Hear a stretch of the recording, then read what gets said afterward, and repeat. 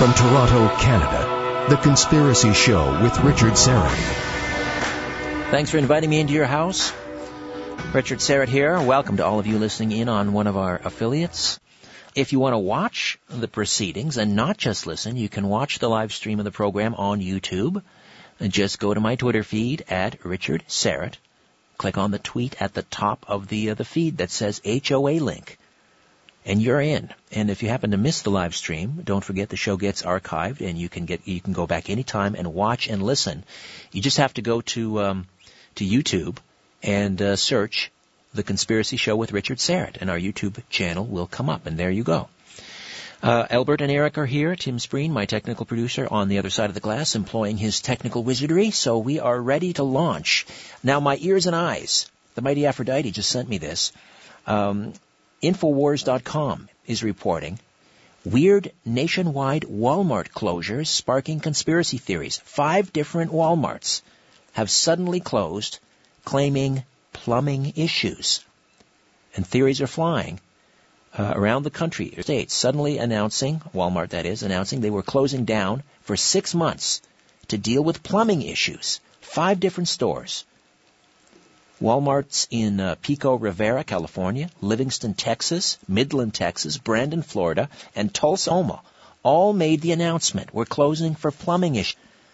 And the news, as I say, is sparking wild conspiracy theories, with some linking the closures to Jade Helm, the upcoming military exercise, which some fear is a dry run for martial law. A Walmart would make a perfect FEMA detention facility. See ya in the camps, ranted one respondent. Again, this is being reported at Infowars.com.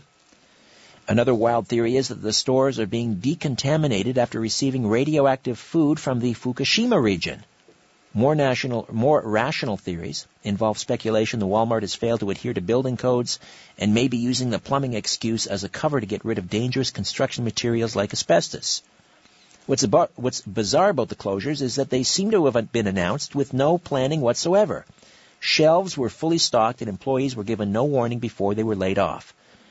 At one Walmart store in Pico Rivera, California, employees protested the fact that they had been laid off with just 5 hours' notice. Anyway, that's, again, being reported at Infowars.com, and we'll keep our eyes and ears wide open to follow up on that story. So thanks to our Conspiracy Show correspondent, the mighty Aphrodite, for that. All right, just a quick reminder, my last reminder, if you haven't already done so, Follow the Truth 2, 1 week away, Sunday, April 26th, the Regent Theater. And I was speaking with Rosemary Ellen Guiley today. She's very excited about flying up here next week to discuss spirit communication. And she's just trying to figure out how is she going to get her spirit boxes through customs, because I'm sure they'll raise a few eyebrows. Of course, they're completely legitimate and harmless and so forth, but it's unlikely that they've ever seen anything like that before. And I was also speaking with Dr. John Hall, one of the world's preeminent experts on electronic harassment. And, of course, we'll have our exact replica of the Shroud of Turin on display with Dr. Gary Chang, who's going to present the latest scientific evidence, he says, proves this is the actual burial cloth of Jesus and contains evidence of a resurrection event. So, I really want to fill the joint and give our 7 amazing speakers a full house. So please call the box office, order your tickets. Last chance at least my last opportunity to ask you. 905-721-3399. 905-721-3399. And, of course, the shroud, for some, is, as I say, proof of Christ's resurrection and therefore of everlasting life for all who believe in him. We're going to continue in that vein over the next 45 minutes or so, because we're going to discuss life after death. And perhaps the best evidence for the existence of an afterlife lies in the phenomenon known as the near-death experience, or NDE. Lee Witting serves as a chaplain at a major Maine hospital. He pastors the Union Street Brick Church in Bangor, Maine, and is publications director for the International Association for Near-Death Studies. His interest in NDEs began as a child when he drowned in a lake near Branchville, New Jersey. Lee Witting, welcome to The Conspiracy Show. How are you? I'm fine. Pleased to be here, Richard. You have a Ph.D. in near-death studies. Is that correct? Doctor of Ministry. A Doctor of Ministry. Near-death okay. studies. Now, let's dial back to this incident in Branchville, New Jersey, as a child. Tell me about this drowning. Sure. Well, I was about 7 years old. This was a little cottage, still in the family, as a matter of fact. My dad built it right after World War II. And I was wading out into the lake, and what happened was, of course, the lake went out gradually and then dropped off dramatically. And when I stepped too far, I went down. And I came up once. My mother had just gone into the cottage, and I came up once. I screamed for her, and of course emptied my lungs in the process. And once I'd emptied my lungs, I started sinking right to the bottom. Down you go, yes. So there I'm going down to the bottom of the lake, but suddenly my soul was up in a birch tree, watching as my mother came out of the cottage. She heard me, fortunately, ran down to the shore, dove into the lake, and found me and hauled me out. She was smart enough to throw me face down over a log, pumped on my back. And all this time, I'm up there watching this go on. I understood exactly what was happening, and I also saw that there was a light that I could go to. But I saw my mother was very upset, and figured I better stick around, and then I was back in my body. The interesting thing about it is that for years afterwards, I had this dream, and it was a dream that I interpreted as being my sinking down in the lake and looking up at the light receding. And when I was older, in my 20s, I went back to the lake, dove into the lake, just to check this out because it had been such a persistent dream, and dove down, flipped over on my back as I was underwater and looked at the surface of the lake to see if that's the way it really looked. It did not. It was evenly lit by the sunlight all the way across the lake. And it wasn't until later when I started reading about the whole effect of the tunnel and the light that I realized that actually that's what I had been dreaming about. I had been dreaming about falling back through this tunnel, seeing the light get further and further away, and I'd interpreted that as my sinking into the lake. Do you recall, your memory is quite vivid, and why wouldn't it be? This is a life-altering experience when you almost lose your life. Can you recall the precise moment when you're drowning and you realize, this is it, I'm gone? I think I was out of my body before my body stopped breathing. And I think this is something that can happen to people. I've seen this in the hospital as well, even before people die, technically die with their hearts stopped. There are instances where they're right out of their bodies, maybe up at the ceiling. And in fact, in talking to people who've gone through this experience, as a chaplain, I've talked to hundreds of people who've had various forms of an out-of-body or near-death experience. You don't have to be totally dead for that to happen to you. When you realized that your soul had come out of your body, and now you're looking down and viewing this whole scene, including your lifeless body from above, what goes through your mind? Do you not panic? Some people report having panicked. I felt at the time, and I remember this pretty clearly, that it seemed entirely natural to me. And I think perhaps children have more a sense of the eternal and the nature of the soul than we do when we get older. And so I sort of attribute it to that. I think perhaps I just realized that this is what happens when your body dies. Your soul leaves your body and has this opportunity to look around, to see what's going on, and then, if it chooses to depart into the light. And how else did you feel when you were up in that birch tree, We often hear about from people, feeling like they're being embraced by just this overwhelming sense of unconditional love and so forth. How did you feel? I didn't get that far. Many people will see a guide, a family member, an angel, someone to lead them into the light. Sometimes they just travel on through a tunnel and into the light themselves and meet people on the other side. I didn't get that far. I just got far enough to realize that I had a choice, and no one said, it's not your time yet, you have to go back, which many people do here. I just knew that it was up to me. I had that decision to make, and I decided to go back into my body. But you did see the light. I did, and but I didn't understand at the time, and it was that dream that just haunted me until I figured it out. In many ways, these experiences do change your point of view. For instance, right after that, I became, as a child, very interested in astronomy. All I wanted to do was go have my mother take me up to New York and the Hayden Planetarium. I wanted a telescope in the worst way. She finally got me one, and I'd go out at night and I would stare up at the stars. I'd spend hours out in the backyard, looking at the moon and the stars. And I've never really understood exactly why, because I don't have any memory in my near-death experience of having traveled out that way. But even in the wintertime, in our little house, we had an attic, and I took over the attic, and I built my own planetarium with a little projector that I'd gotten from a store at the Hayden Planetarium, and I built a skyline, and I had sunrises and sunsets, and I would go up there, and for hours I would just look at this simulated star site that I had built for myself. Perhaps you were hoping to catch a glimpse of the heavens. Something was going on there that I wasn't aware of at the time, but I do think about that. When you talked about this, or did you talk about this with your parents immediately afterwards? I never did. You never did? Never did. Why not? Were you afraid? No, I don't think it was fear. It was, I'm not sure why.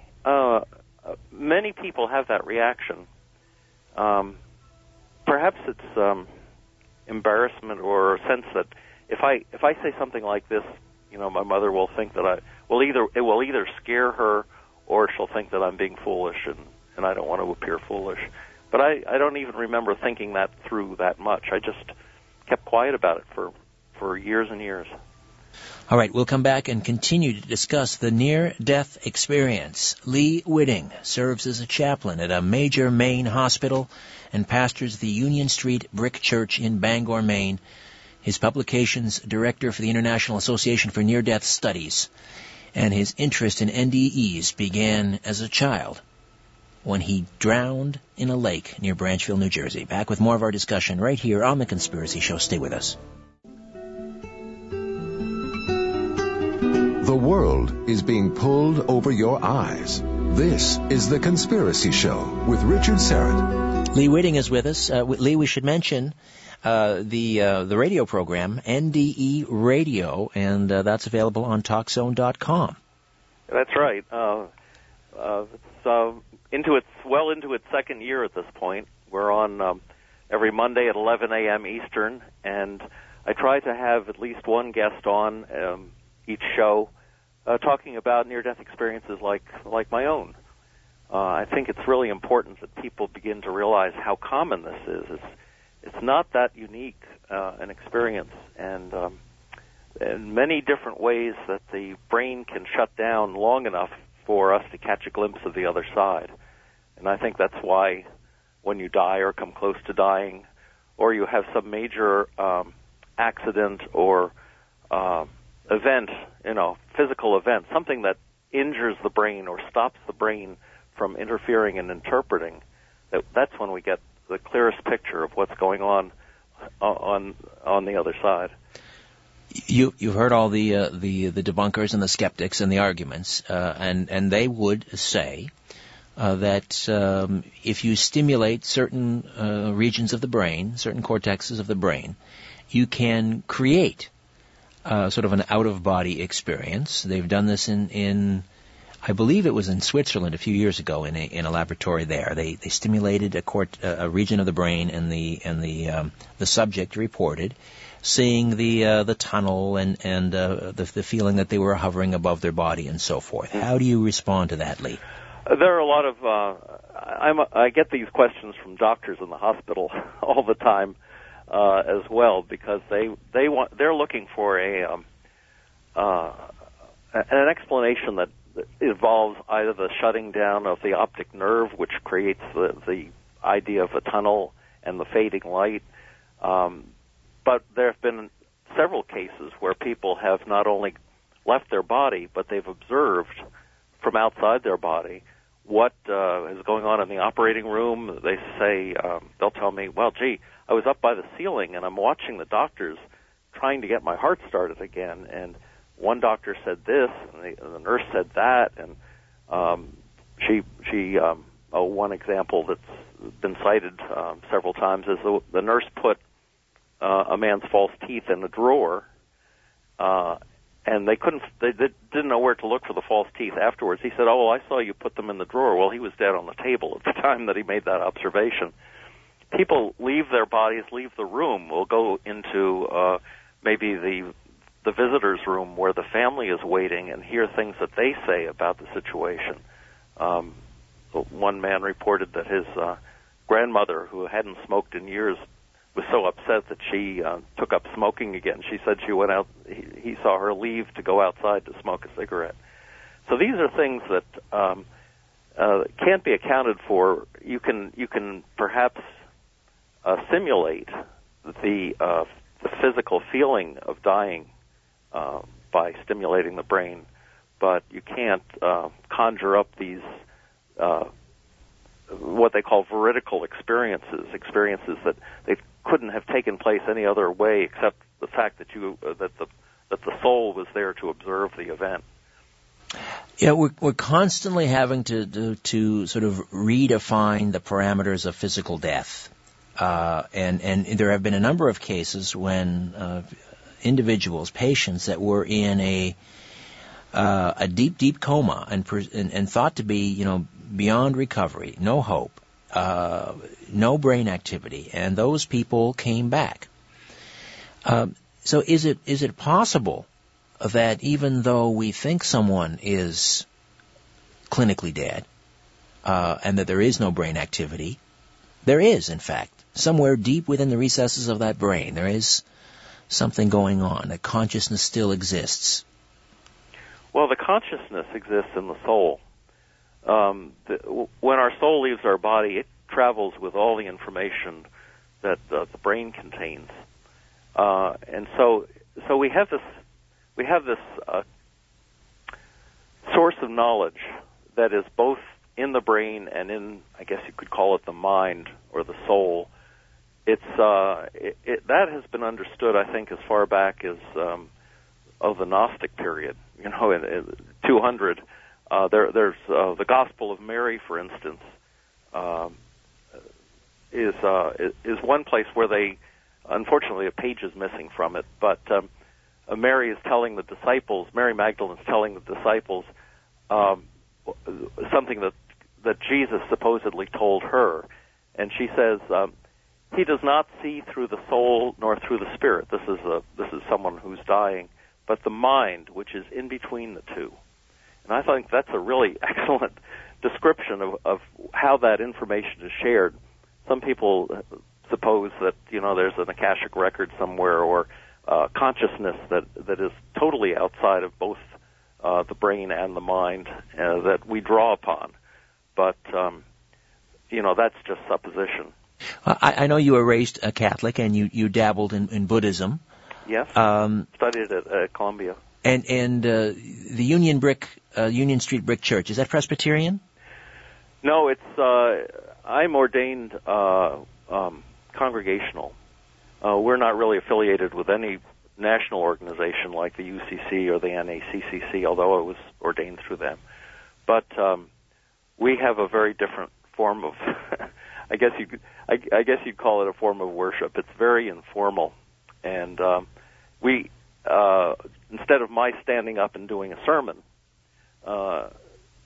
what we do is we have about 20, 25 people. We have tables that's in sort of a horseshoe shape. We sit around the tables, and I'll lead the service, but it's open to anyone to speak about anything at any point. And we have conversations that completely defy reason as far as a church service goes. But it's a very it's sort of like I guess I would compare it to Quaker meeting, but everyone's talking. You know, the Quaker meeting is a situation where everyone is silent. They sit together. Everyone's considered a minister, and they're moved by the inner light to speak from time to time. Well, we're talking all the time.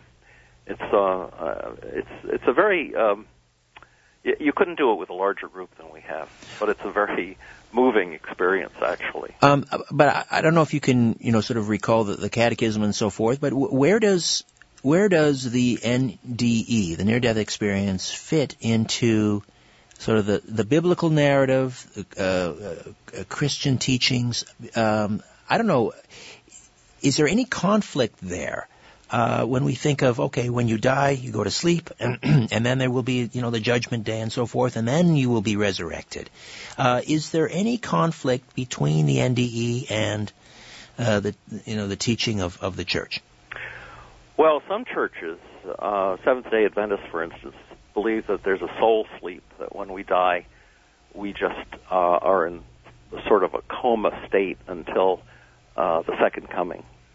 But St. Paul, who had a near-death experience, by the way, said that we don't sleep. And as a matter of fact, he was stoned to death in Lystra. A mob turned on him, and he said after that, "I knew a man in Christ." I'm sure you've heard this quote. Yes. Above 14 years ago, and he says, "Whether in the body I cannot tell, or whether out of the body." So he's even using the phrase that we use today, I cannot tell, God knows. Such a one caught up in the third heaven, and I knew such a man, and of course he's talking about himself. And again he says, whether in the body or out of the body, I cannot tell. How he was caught up into paradise and heard unspeakable words which it is not lawful for a man to utter. And he says, of such an one I will glory. He in 20, 30 years after the death of Christ, had captured the entire notion of what Christianity is all about. I mean, he articulated in the most profoundly theological terms what it was that Jesus came to do and what Jesus accomplished by his death and resurrection. Paul is incredible, and I don't think he did it just by himself. I believe that in his trip to the third heaven, he was given information that made it possible for him to become the spokesman and the person who then went out to the Gentiles and pushed Christianity ultimately throughout the world. Back to the NDE. Why doesn't you say it's more common than most people realize, and I agree with you. But I guess the question then would be, well, why doesn't that happen all the time? Well, it does. It happens, well, not an actual NDE. NDEs happen to between 3 and 5% of the population, which, when you figure that out, is something like 15 million people in this country alone, in the United States alone, have had near-death experiences or out-of-body experiences. That's a lot. That's more people than have seen an unassisted triple play. That's right. It's huge. It's huge. And what I'm trying to do, not only in my chaplain work, but also on the radio, is I want people to talk about it. And now this is the conspiracy show, right? There has been a conspiracy in the churches since the church fathers in 300 set about codifying religion. And they threw out a lot of the personal mystical experience. They threw out all of the Gnostic readings on the light. They really tried to control in all ways that they could, primarily by saying the only way to salvation is through the sacraments, the church sacraments. If you don't confess to a priest, if you don't receive the body and blood through communion, then you're going to go to hell. That has been a conspiracy because that, it's not just Teresa of Avila who saw visions of heaven and of God. Many people did. And you can do it. You don't have to die to do it. People can do it through meditation. Buddhist monks have done it. You don't have to be Christian. This is something that's available and to anyone that wants to pursue it. And because of that, and because the church has been so controlling about these things, I'll tell you something that is a wonderful experience, or example rather, of that. In 1341, there was a huge debate between the Orthodox Eastern Church and the Catholic Church, and there was a man named Barlaam. He was the spokesman for the West, and I think he came out of Spain. And then there was a saint. Let's see, was Saint Gregory of? I'm trying to remember. Saint Gregory, sure, he's one of the hierarchs of the Orthodox Church. They both, he's a saint. They both decided to have this debate, and they went to Hagia Sophia in Constantinople. Where that beautiful mosaic of Jesus looking down exists, and they debated this question about light, and basically they were also debating the question of whether this was this light of God was something that was readily available to mystics, to people who meditated, and Gregory, I'm thinking that's the name, won the debate. I mean, he really made the argument, and all of these bishops who traveled from the West and from the East to hear this discussion agreed, but the Western Church was not willing to change their position on it. The Eastern Church, on the other hand, did, and so there's a lot more light imagery, and for example, the notion of icons and meditating on a picture of a saint or a picture of Jesus in an icon. Of course, the Eastern churches are full of icons. The icon is a window into heaven. It's a way of focusing your attention and meditating, and it can very well be. In fact, I've got a couple of icons right in my office that I look at all the time, and to look into the eyes of Jesus in a painting is a very powerful thing if you're of a mind to do it. I agree. That's why they call Orthodoxy the world's best kept secret. A little plug there. It's a beautiful faith. Listen, Lee, we'll take a time out. Okay. When we come back, we'll continue to delve into near-death experiences. And why don't we throw open the phone lines as well? I'd love to hear from people who have had a near-death experience. We'll do that. Excellent. And we'll get back to more of our conversations with Lee Witting, the host of NDE Radio on TalkZone.com, and a chaplain at a major Maine hospital and pastor of the Union Street Brick Church in Bangor, Maine. Back with more of The Conspiracy Show right here. Stay with us. Where there's smoke, there's The Conspiracy Show with Richard Serrett from Zoomer Radio, AM 740. And we are back with Lee Witting, the host of NDE Radio at TalkZone.com, and that's the subject of conversation every week on his program, Near-Death Experiences. Lee, what about sort of less comforting sort of experiences when people have these near-death experiences? Instead of having a glimpse of heaven, what about glimpses of hell? In your research or experiences, does that ever happen? It does. They're called DNDEs, or distressing near-death experiences. A very good source of information about those is Nancy Evans Bush, who is a former president of IANDS and has written a book called Dancing Past the Dark. And she'd lived a perfectly good life, and then had this distressing near-death experience that she didn't even understand at the time. Her experience was that she was out in space, feeling very lost and alone, and these strange images that she later identified as the yin-yang circle, the interwoven dark and light with the dots, the opposing dots. She said they were telling her that her life hadn't happened, that it was all a fiction, that we're living in a matrix reality that had no bearing on anything. It was terribly upsetting to her at the time.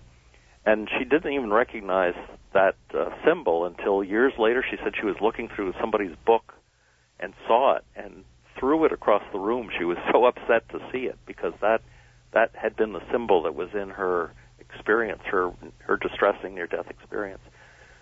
The thing that most people say is if you stick it out, if you were there long enough, you can get through it. And Eben Alexander wrote a book called Proof of Heaven. It was on the bestseller list not too long ago. And his experience, he was going through bacterial meningitis, shut down his brain. He said that he was in a terrible, horrible cauldron-like place, which could be interpreted as hell. But he got through it. He was in this coma for at least a week. Came through it, and then he was in a beautiful garden. He was on the wings of a butterfly, flying through a garden with giant flowers, and there was an angel there as a guide for him. And so it's often said that we put ourselves in this place because either we're frightened by the experience of death, or we're confused by it, or it's been such a traumatic death. Suicides especially can go through something like this. And when that happens, you just have to stay with it. The Tibetan Book of the Dead takes you through some very dark places. As you go through the bardo in the Tibetan Book of the Dead, you're not a happy camper for quite a while till you break through and find yourself in a good place. So I think that's part of the literature and part of the understanding that it can happen. But most near-death experiences the accounts that I've had, have been happy ones. I would say, maybe 1 in 20 is darker. And there have been people who've written books. To Hell and Back is one, and one fellow said he saw all of these people suffering in cages, and he saw Adolf Hitler in a cage that was being burned, eternally, and so forth. Is that a metaphor created by the mind, do you suppose, or is that place real? Well, he thought it was real. The earliest story that we have, or one of the earliest stories we have, is Plato's account of a soldier named He's brought back. He's killed on the battlefield, and along with his companions, they're brought back to be burned on a funeral pyre. And this is like 10 days after he died.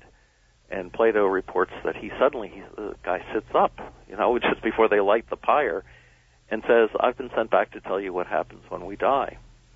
He said, "I was traveling, after I died, I was traveling with my companions, with the souls of the companions that had been brought back, across a beautiful field, and we came to a place where we were judged.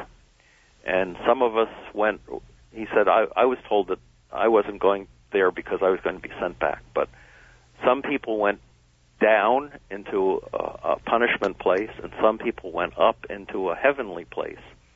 But it wasn't forever. It was something that people went through, and after they had pretty much cleaned the slate, either they'd enjoyed the privileges of having been led good lives, or suffered the consequences of having lived bad lives, they all rejoined together in the field and greeted each other and talked about their experiences, what was hell like, what was heaven like, and then they go on to be reincarnated. that was Plato's take on it, and it's the deepest story of a near-death experience that I've encountered, because it goes through heaven and hell and comes out the other side. The other aspect of the near-death experience is when people do, in fact, pass over. Let's say they're in palliative care in a hospital, and the families that are sort of sitting vigil and watching over these people, the things that they witness or hear a loved one say in the final moments. Do you ever discuss that on your program? Oh, yes. I'll tell you a story about that a nurse told me. She had a patient. He'd been very unhappy, very grouchy, miserable, in pain. And she came in one day, and he was so much happier. And she said, "Well, this is a change. I haven't seen you this happy. I'm so pleased to see that you're in a better place." And he said, "Well, my son came to visit me, and he said he's going to take me home tomorrow." And she said, "Well, I thought your son had died." And he said, "Oh, he did, and he's coming tomorrow at 1 o'clock, and he's going to take me home. And could you come and sit with me?" And she said, "Well, you're not even that sick. You're not going to die." But she said, "But I'll be here." And the next day she was sitting with him, and at 1 o'clock he raised his arms up to the ceiling with this great smile on his face, and he died. Remarkable. Another story that a nurse told me. I'll just get you to hold on to that. I want to hear this story, Lee, and we will do that first order of business after this timeout. Lee Witting, NDE Radio, TalkZone.com, here on The Conspiracy Show. Stay with us. Big Brother is listening, and so are you, to The Conspiracy Show with Richard Serrett. Lee Witting is with us talking about near-death experiences, and he certainly had one when he was very young. He drowned in New Jersey, and his soul left his body, and now all of a sudden he's looking down from above as his mother drags his lifeless body out of the water and performs CPR. And that certainly changed the trajectory of his life. And why wouldn't it? Now, Lee, before the break, we were speaking about medical staff who have witnessed some pretty remarkable things. This is interesting because when you talk to them sort of privately, and I'm talking doctors, nurses, emergency responders, and so forth, they will tell you things about things that defy rational explanation, scientific explanation, relating to near-death experiences and people witnessing patients dying and the things that happened to them. You had another story about a nurse. Yes, this one is pretty remarkable. I've only heard of one case like this. There was this patient. The nurse was very fond of her. She did not want to be resuscitated. She wanted to be, left alone. If she coded, she did not want to be revived. But the nurse really liked this woman. And when in fact the alarm went off that her heart had stopped, the nurse, realizing who it was, came running down the hall with the intention of doing CPR. She said, "I was knocked flat on my back by a force that I do not understand." She said, "There was nothing I tripped over." She said, "I was knocked back on my back." And she said, "I could not get up." She said, "There was a weight sitting on me that was so heavy that I couldn't move." And she assumes, and I think rightly so, that the force of this woman's desire to die was so great that she decided that she was not going to be resuscitated, and she was going to hold this woman in place until her body was thoroughly dead. What do you think happens to the soul in the immediate moments after we die? I mean, you got to a certain point where you're hovering over the body, but you chose to go back into your body. Mm-hmm. And let me stop right there. Do we always have that choice? No, we don't always have that choice. It depends on how much damage has been done to the body, I'm sure. But I've participated in a couple of events that I consider to be miracles. I'll give you one example. This fellow hung himself. His mother found him hanging, was able to lift him up sufficiently that she, and I don't know how, because this guy was over 6 feet tall and she was tiny, but she was able to lift him and extricate him from the noose. He comes to the hospital. The doctors, no heartbeat. They get the heart going, but they say there's no activity in the brain. He's brain dead. She asked me to pray with her over him. And we joined hands, and we stood on either side of the bed, and we prayed for her son. The next day I came into the hospital. I went over to the room, and he was standing up arguing with her. He was fine. There was no damage to his brain whatsoever. And I can only attribute it to a miracle, because the doctors could not understand it. They had no explanation whatsoever. You imagine what would the world be like if everyone had an NDE, and those people, they came back, and obviously it would change the perception. The world would be so different. There is a quote in Jeremiah. Let me read this to you. This is Jeremiah 31. The days are coming, declares the Lord, when I will make a new covenant with the people of Israel and with the people of Judah. And I take this to mean all of us, because we're an extension, according to Paul, of that. It will not be like the covenant I made with their ancestors when I took them by the hand to lead them out of Egypt, because they broke my covenant. This is the covenant I will make with the people of Israel after that time, declares the Lord. I will put my law in their minds and write it on their hearts. I will be their God, and they will be my people. No longer will they teach their neighbor or say to one another, know the Lord, because they will all know me, from the least of them to the greatest. And declares the Lord, for I will forgive their wickedness and will remember their sins no more. In other words, he's saying there's going to be coming a time when we will all know what people who've had near-death experiences know, if they think about it after they come back. And in a situation like that, the world would be so enlightened. And, not everyone's going to have a near-death experience, and that's why I think people who've had them have an obligation to share their gift, because it's nothing less than a huge gift from God to have had one of these experiences. And that's what I'm trying to encourage, with my radio show, with NDE Radio, is to have people tell other people what's going on the other side, so that they will have hope. I go into the hospital. They give me a sheet every morning that has all of the people, all the names, and all of the religions. In the years that I've been doing this, there are fewer and fewer religions named. Most people now say, if they're under 60 or 65, they say no preference, none. They have no affiliation to any church, and pretty much they're not thinking about God whatsoever. The real young kids are into zombies and vampires, and everyone's got this sort of spiritual longing in their hearts.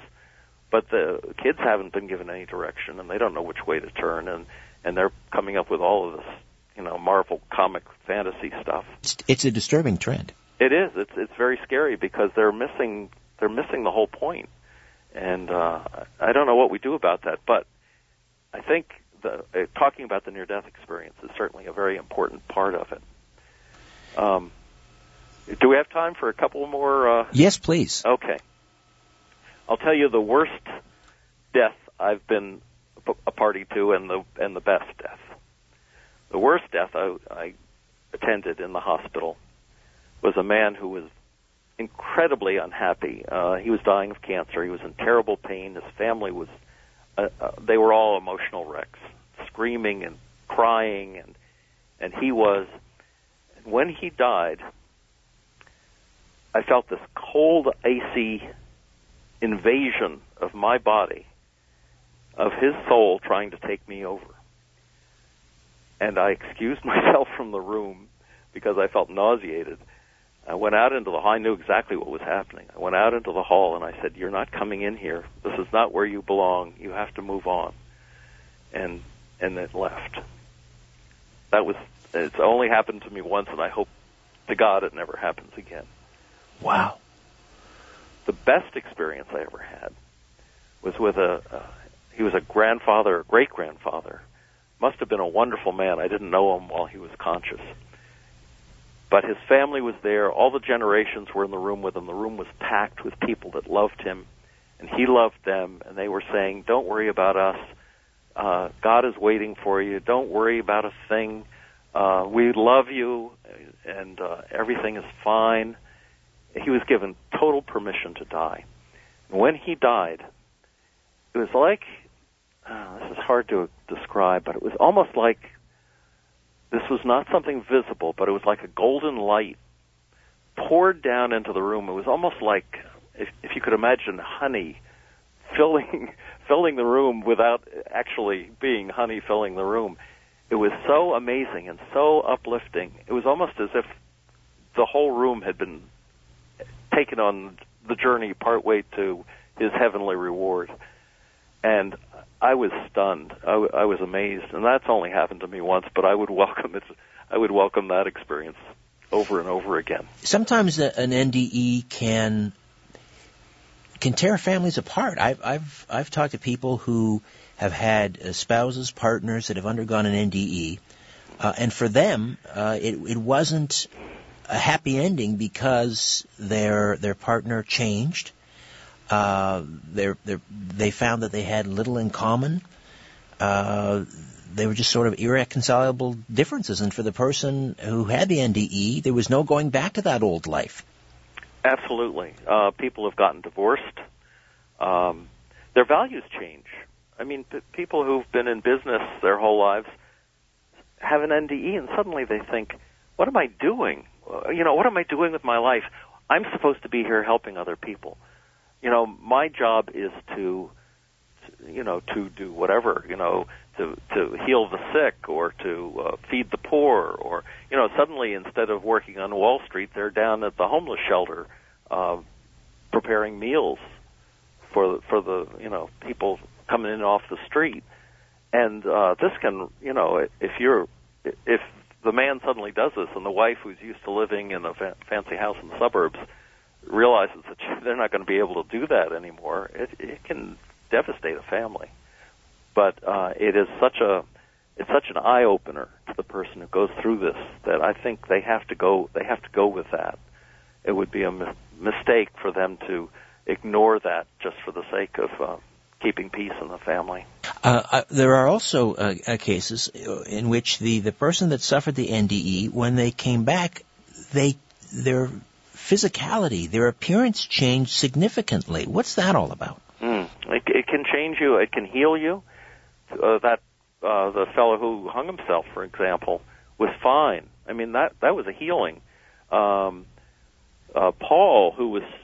St. Paul, when he was stoned, his body was broken. It was damaged, and he came back to a healed body.